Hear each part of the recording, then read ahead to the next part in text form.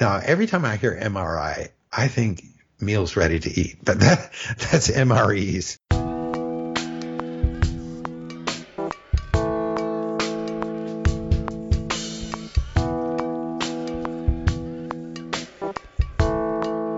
Welcome to the Common Errors in English Usage podcast. I'm here with Paul Bryans, author of the Common Errors in English Usage website and book.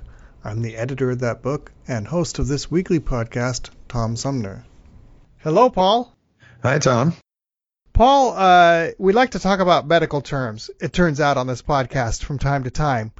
We've talked about disease names through history. We had another series of podcasts a while back where we talked about healthcare terms as related to insurance terms, a whole long series on those. And we spent a little bit of time talking about some of these, like we're going to talk about today, where they have these confusing terms that are well worth knowing, and they're especially confusing when you juxtapose one term versus another, such as X-ray versus sonogram versus ultrasound, nuclear medicine, CAT scan, and I might throw in MRI too, although we'll talk about that one maybe separately. Yes. I will say recently I was on the phone with a doctor and I talked about an MRI being performed, and then there had to be an exam of the head. So they did an MRI of the whole torso, or they did an MRI of the head. He says, well, I think you mean a CT scan of the head. I said, okay, fine. So when we're talking about these casually, we don't always know what we're talking about. But let's talk about these. Well, it's no real damage done if you say the wrong word to your doctor. But if the doctor says something that you don't understand, then that can be a real problem because you need to know what is actually being done. Right. I've had occasionally a physician say saying, well, we better get some pictures of this. Or, oh, yeah. We need to get a scan. Well, what kind of a scan? Yeah. Yeah. And it wouldn't be until I arrived at the unit where it was going to be treated. I said, oh, okay, this is an MRI or this is a CAT scan. Yes. Yeah. Well, let's dive in. First of all, what's an X-ray? That's the first one we think about, I think. It's what they do to our teeth, right? Yeah. Well, the discovery of X-rays by Röntgen was one of the great pivotal moments in medicine when he discovered that he could see through his hand with an X-ray. Mm-hmm. And I read a good deal about this when I was doing my research on nuclear war fiction, which we've discussed earlier in the podcast. And before there were books predicting that nuclear bombs would be used, there were people who were imagining that X-rays would be used as weapons after they found out they could use serious damage to you as well as being used in medicine for positive reasons. And so you had X-ray weapons and then all kinds of other beams, and, Flash Gordon and Buck Rogers and all the rest had their ray guns and shooting all this kind of stuff. But X-rays used to be not all that sensitive. The film was not that sensitive, I guess. And so people get a pretty hefty dose. When I first went to work for the state of Washington as a professor, I had to have a chest X-ray to prove that I didn't have tuberculosis. And this was a law that went back when TB was extremely common. By the time 1968, when this was happening, it was no longer very common, but the law was still on the books. And I kind of resented that because that was just some more radiation exposure I didn't really need. And not too long after that, they did away with the law. But X-rays, most people are pretty familiar with. Also, when I was a kid, you could go into a shoe store, and some of them had this cool little box called a fluoroscope, and you would stick your foot in it inside a shoe that you were trying on, and it would create a real-time live image of the bones in your foot so you could see exactly how they fit in the shoe. There's no real advantage to this over seeing that feels good or it pinches a bit, but it was very entertaining. And so some stores invested in these machines to draw in customers. Well, eventually people realized, of course, these were not shielded. They were not only giving unhealthy amounts of radiation to the customers coming in, but the poor shoe salesman was getting much more of a dose than they ought to, too. So they were finally banned. Yeah, that sounds like a blast from the past. Yeah. So today we try to minimize our exposure to X-rays, but a lot of people experience X-rays in a CT scan, also called a CAT scan, a slangy term. It stands for computerized tomography. Tomography refers to a traditional way of examining tissues by making very, very thin slices of the tissue. They're thin enough so that you can put them on a slide and examine them through a microscope and see what's going on inside the tissues. So that's tomography. But this is virtual tomography. They're not actually slicing and dicing the patient. They're doing a whole series of thin X-rays to you, doing a cross-section of whatever the part of the body is being examined. And it can give a very detailed imagery of what's going on in the body. But, of course, if you were to try the old-fashioned tomography on a person, you're going to be destroying whatever it is you're examining, and the CAT scan had a great advantage of not doing that, although the radiation can be a concern if you get too many CAT scans. So CAT scans are now done at much lower levels of X-ray than the old-fashioned X-rays had been. So it's still something to be concerned about. You'll notice the technician typically retreating behind a lead curtain or something so they don't get too exposed. What they do is get all these slices then assembled together in a computer, and then you get a three-dimensional image of what's being scanned. So there's a lot more detail than traditional X-rays. And one of the problems with X-rays is they're hard to really focus well, whereas the CAT scan, by accumulating all these different discrete slices, can give a much more precise thing. There's been a lot of criticisms of some practices who have invested in expensive CAT scanners and then wind up trying to justify them by overprescribing their use and exposing patients to unnecessary amounts of radiation. There's a lot of discussion in the insurance and medical care communities about proper and improper uses of CAT scans, and sometimes patients will insist on CAT scans for things that really aren't appropriate, and right along with asking for antibiotics when you've got the flu. This is a big no-no. It's hard to deal with. Patients will sometimes really insist on a CAT scan when it's not entirely appropriate, but it might be marginally okay, and some doctors will give in to that kind of thing. Or people, they might threaten malpractice in a doctor if they don't get their CAT scan. So it can be a real problem. And CAT scan and CT scan, just interchangeable terms for the same thing. Right. Yeah. We had an experience where a CAT scan didn't show up the details of a foot fracture, and that required nuclear medicine. And nuclear medicine is where they actually inject a radioactive dye into the person's body, and then you can get a much more detailed study of it. Now, the radiation that's injected is very short-lived, so it's not like you're, swallowing some plutonium or something, but it can make for a much better prescription. And it's interesting that I don't know that there is a term that's parallel to CAT scan for nuclear medicine. Nuclear medicine is a whole area of medicine, and the technicians must have some term. I don't know what it is, but... Yeah, okay. You go to the X-ray lab, but you go to the nuclear medicine lab. That's a whole different thing. Yeah. The CAT scan should not be confused with magnetic resonance imaging, or MRIs. Now, every time I hear MRI, I think meals ready to eat, but that's MREs. MRE, yeah. Yeah. That's the portable food packs that the soldiers get on the battlefield.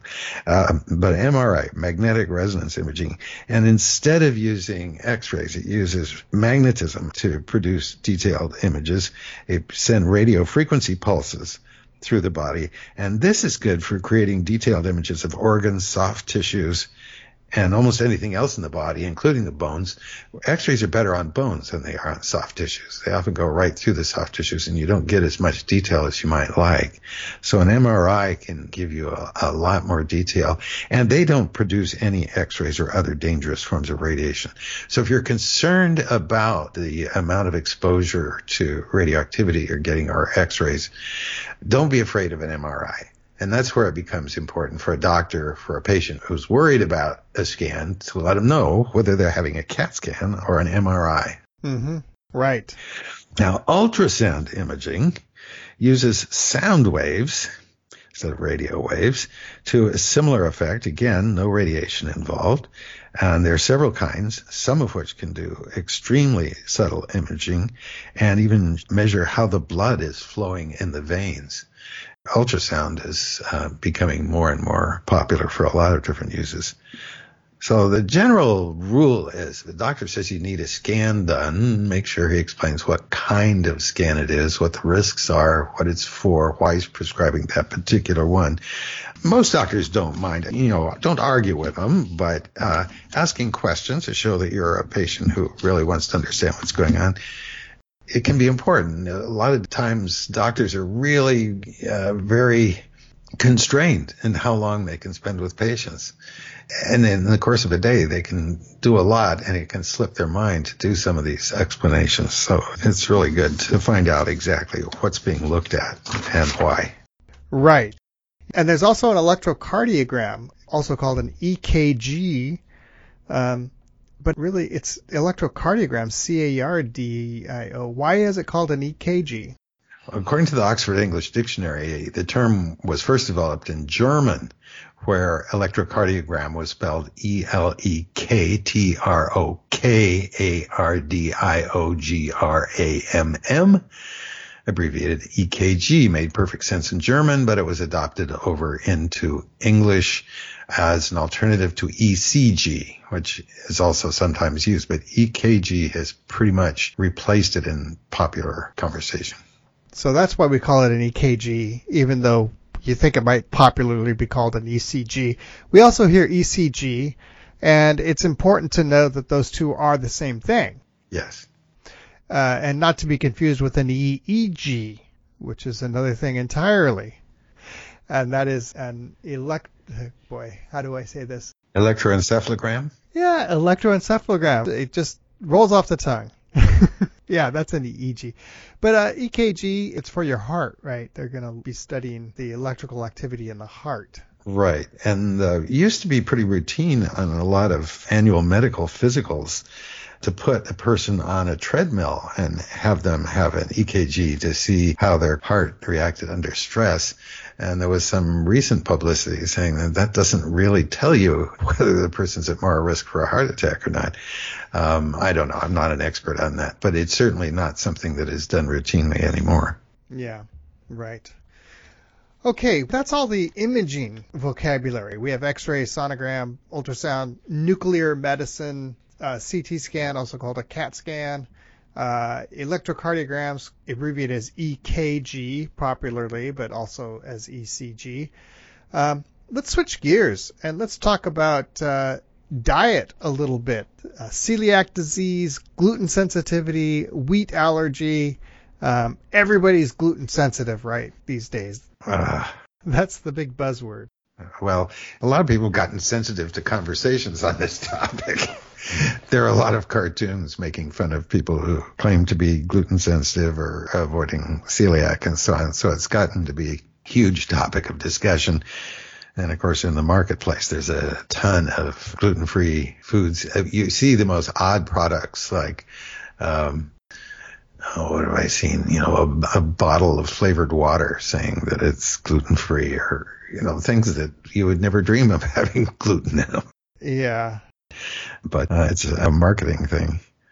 So a lot of people are getting sick of hearing about gluten, while some of us get sick because we eat gluten. I happen to be one of the 1%, the celiac patients that actually have celiac disease, which is, I don't know whether to say I have it. Yeah, I guess I have it. I've had a couple of flare-ups this summer, but most of the time it's something I live with by just avoiding gluten altogether. Mm-hmm. So what happened to me not too long ago was that I was at a concert where they were serving refreshments, and some of them were these nice little meatballs. And so I asked, is this gluten-free? And the woman who had cooked them said, yeah, it's all gluten-free. So I ate one, and 2 hours later I was in agony, and it was pretty awful. And I phoned her up and said, are you sure there was no flour in that? She said, oh, right. We had to roll the balls in a little bit of flour. one meatball, a little bit of flour on the end. That was enough to make me very, very sick. It was a good experience in one way, in that it told me that for the past several years, I have been quite successful at avoiding gluten, which I wouldn't have thought. I'm pretty careful, but I'm not fanatical about it. And so I felt pretty good that most of the time I've been pretty successful. But it also showed me how very little exposure could cause a big problem. So I'm sensitive on this topic to a certain degree, in that I don't like it when people confuse the terms. And celiac disease is a whole complex of things. It means that your body develops an autoimmune response to the gluten in wheat and certain other grains. And the reaction can be varied in various people and of varied severity. And in my case, it built up over decades before it was finally diagnosed and got severe. If you happen to be dining out with some people that don't know you well, and you're inquiring, is there some wheat in that? You're liable to be asked, well, what are your symptoms anyway? The symptoms are disgusting. And you read about them on the internet. You don't need to ask a patient about them, but they can range over a very wide array of things. But the immediate ones are things you don't want to discuss at the dinner table. So to say, oh, I'm sorry, let me check. I'll see if there was any flour in that. Then there is another 1%, it's estimated, who have something called gluten sensitivity, which is different from the autoimmune reaction. It's more like a classic allergy. And then there is wheat allergy, where it's not the gluten in the wheat necessarily is doing it, but it's the wheat itself. I had a colleague who had to leave her position with our university because they grow wheat around her, and during harvest time it was in the air and she was getting terrible reactions. So those are all three very different things. The treatments all have to do with avoiding what it is that triggers it. And in the case of celiac disease, it's the gluten in breads and crackers, but it turns out the flour is added to all kinds of things. You know, gravies are thickened with flour. Some of the oddest ones tell you to look out for blue cheese, because the organism that creates the mold is cultured on bread and incorporates some of its genetic characteristics. And the one that bothers me the most, I think, maybe is soy sauce. Soy sauce traditionally was made partly from the fermentation of wheat as well as soybeans. I've heard recently that a lot of modern soy sauces are trying to get away from that. But the problem is that you can't really tell, especially if you go into a Chinese restaurant or a Japanese restaurant, Thai restaurant. Most of the time, they would have no clue whether their particular brand of soy sauce is going to be a problem or not. And often, even though they could substitute tamari, which is Tamari, a related kind of flavoring, but it doesn't taste as good as soy sauce, in my opinion. But often they've marinated everything already. They'll have chicken breast or something already marinated, so they can't introduce the substitute at the last minute. So it's made me very cautious about Asian food generally, unless I'm cooking it. And then there are other options as well. But anyway, those are terms to be aware of. If somebody thinks that they might have a celiac, the thing to do is go to a doctor and get diagnosed. Don't self-diagnose, because you can be just depriving yourself of useful nutrients and causing your life to get upended in all kinds of ways if you're just self-diagnosing. See a doctor. A doctor will give you a blood test or tell you to get a blood test. A blood test will show whether you have antibodies to gluten in your blood. And then it may go on to actually invade the gut to look and see if damage occurs there to confirm it. And that's what happened in my case. It's really, really important to see somebody that really knows about this. I have heard people say, oh, I've heard my son has some attention deficit disorder, and I thought I'd just put him on a gluten-free diet. You know, this is nutso. These kinds of rumors that circulate about, you know, getting rid of wheat belly and so on. Even on our public TV station during the middle of the night has wheat belly deals. Yeah. To me, it's baloney to say this is caused by modern cultured wheat and it's lost its ancient. If you eat the ancestral wheats, you get the same disease. It's not caused by the breeding of wheat and stuff. Anyway, that's my opinion.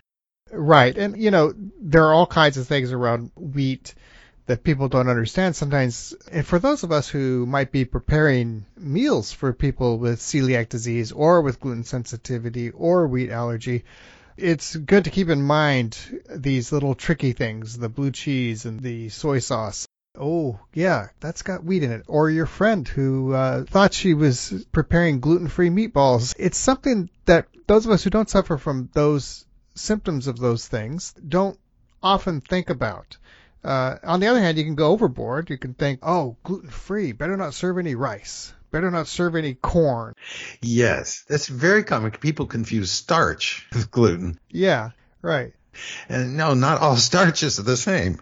It's true that some celiacs are also sensitive to oats, and I have digestive problems with oats, but they're not celiac problems. Mm-hmm, mm-hmm.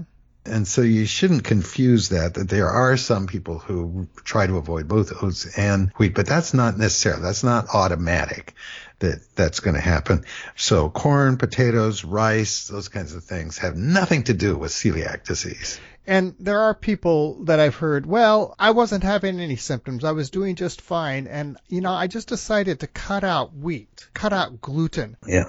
And I feel better than ever. Well, let's see how long that great feeling lasts. What's the longevity of that? What are you eating instead of those things that is making you feel better? Maybe if you decide to introduce some gluten back into your diet, you might want to keep up with those things too. There are other grains out there that are interesting and fun to work with. Quinoa has gotten very popular because of some of this gluten sensitivity thing. I think it's great. We're having other grains available to us. But I do think there has been too much of a overreaction, this feeling that we're consuming too much wheat. Yeah, barley. Barley, by the way, is on the no-no list. Oh, barley is. Okay.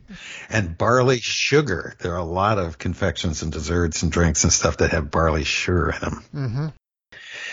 So, yeah, it's good to know a few of the basics if you are cooking for somebody and it's routine. We had some people over dinner last night and I always ask guests, do you have any allergies or aversions that we should take into account? And most people really appreciate being asked that. And, if they are impossible to feed, you might just invite them over to watch a movie or something instead of treating them to dinner. Right. Yeah. I went to a dinner recently where there had to be catered to not only my celiac disease, but a couple of vegan people, somebody who could not, let's see, what was it? He couldn't have any grains of any kind, and a couple of them were on a paleo diet. Paleo vegans are really a challenge to deal with. Yeah, it seems like a contradiction. When people talk about avoiding wheat as just a general health thing, this is really misleading. A lot of the commercial products and flours that are produced as gluten-free are very heavy on rice. Mm-hmm. And there are really troublesome levels of arsenic in a lot of rice. This is not industrial pollution. This is something that happens in nature. And it has to do with the water table that the rice is grown in. Can I inject something because I know a little bit about this? There was a lot of arsenic and pesticides used in cotton fields in the south of the United States. And now they've been converted to rice paddies that are producing arsenic that are at especially high levels. So if you're going to eat rice, it's going to have arsenic in it. But if you're eating rice from the south, it is especially a big problem because of this historical industrial pollution. I hadn't heard about that. That's interesting. And rice is just not as nutritious as wheat. Wheat has much more. There's a reason that civilization and the growing of wheat went hand in hand. And made for growth in population. Now, there were problems of limiting themselves to eating only wheat and not getting enough in the rest of things in their diet. The things that I miss the most from wheat are nice, chewy French bread and battered fish and chips. I did find a place that makes gluten-free fish and chips, but the batter that they use on the outside has a characteristic that's pretty common with a lot of gluten-free things, that once it contacts moisture, that is the saliva in your mouth, it collapses into something like library paste. So it doesn't stay nice and crispy and chewy. Donuts, of course, big no. Baklava. Gluten is what makes wheat stretchy, and baklava is all about stretched out dough. They're cream puffs. Unfortunately, just before I got diagnosed, I had one last cream puff, and it was terrible. It was a really bad cream puff. I wish I could have gone out with a good one, but. Okay. And Chinese steam buns, cha shu bao, and all the rest of them. I used to make those. Yeah. So you're cutting yourself off from a lot of delightful foods and a lot of interesting stuff. There are plenty of restaurants I can go to and where almost everything on the menu has some gluten on it. And street foods, buffets and so on, are just loaded with, crackers and spreads and stuff that have gluten in them. So don't box yourself in unless you have to. I'd say I don't understand gluten as a fad. Now, there's a side effect to this faddishness of gluten-freeness, which is that manufacturers and merchants are falling all over themselves to find as many substitutes as they can, which is great for those of us who need it. So I kind of try to tamp down my impatience with people who want to imagine that everybody should stop eating wheat, and thank this panic for I think it was just there were 1% of us that needed these gluten-free products. We wouldn't have nearly as much available to us. So in a way, I'm grateful for all this, and I hope they continue to be available. I noticed that I've gotten really into Kind bars, and all the Kind bars that KIND are manufactured. They make a huge variety of flavors, and they're always bringing out new ones. But they're what usually called energy bars. So they're not health food. It's a candy bar, but it's a little better for you than a candy bar. Fruits and nuts and all kinds of stuff glued together with some sugar and honey or whatever. Yeah. But they just come out with a new line of granola bars with non-gluten flours and oats and others. They've got kamut and some others in them, I think. I just saw those yesterday on a display. So there's and things are getting better and better. We used to have to make our own baking flours for each recipe separately, combining wheat starch, not wheat starch, of course not, combining cornstarch, potato starch, tapioca flour, there's a huge variety of things. And everybody had a different recipe. And now there are plenty of good flours out there. You can try Bob's Red Mill makes one that's really widely available, and Costco makes one that's much more reasonably priced. You can buy a big bag of and bake with. And I found that I can make a pretty nice pie crust if I use enough xanthan gum, which is very expensive, but it's the typical additive that replaces the gluten in wheat flour. So you can make a crust that actually is flaky, which is really nice. I have seen commercially, and I've actually tasted some frozen puff pastry that was gluten-free, but I can't say that it really did the trick for me. It wasn't like classic French puff pastry. Well, and this is what I was referring to earlier, is this greater variety of things that are available thanks to the gluten-free fad. So the rest of us who are not going gluten-free by necessity or by choice, at least we can not have everything made with wheat, which, when I was growing up, it does seem like there was an awful lot of stuff that was made with wheat and corn. Those two I should things. give the official list of grains to avoid, by the way. Sure. Spelt. Right. Kamut, K-U-M-U-T. I've seen that on restaurant menus where people thought they were avoiding gluten. Farro, F-A-R-O, barley I mentioned before, and rye. And sometimes you encounter things where they're named something different. So couscous, for instance, is made from wheat. Yeah, right.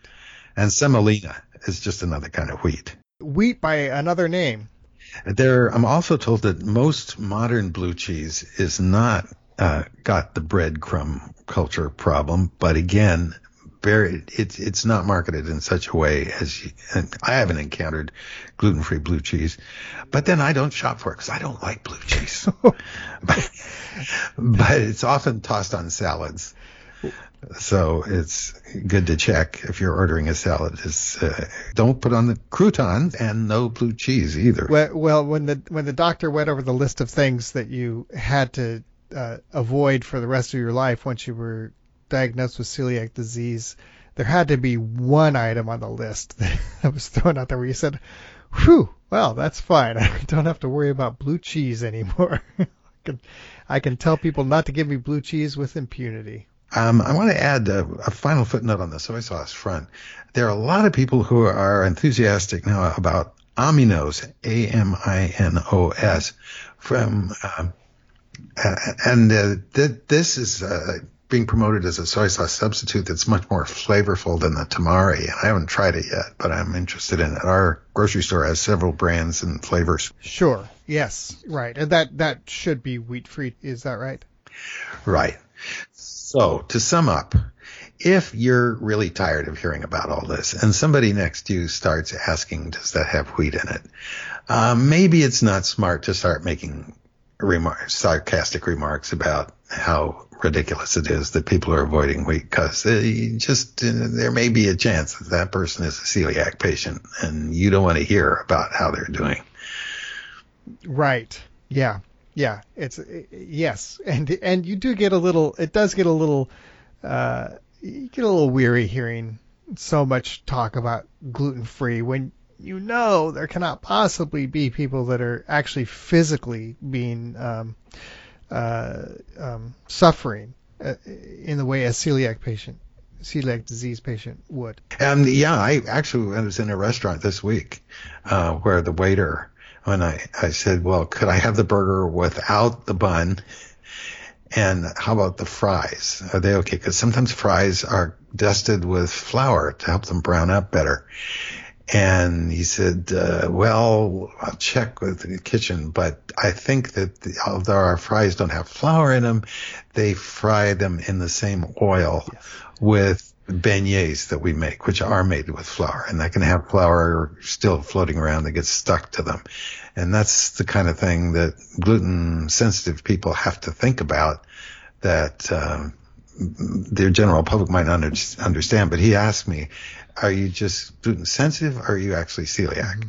And don't take that as an insult, because they know they have to be much more cautious if you're a celiac patient. So they're going to be especially careful. Right.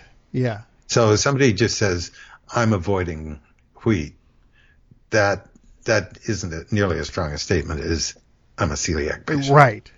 Yeah. And for those of us who might be preparing food for celiac patient, that would be critical to know that distinction. Well, Paul, thank you for another wheat-free podcast.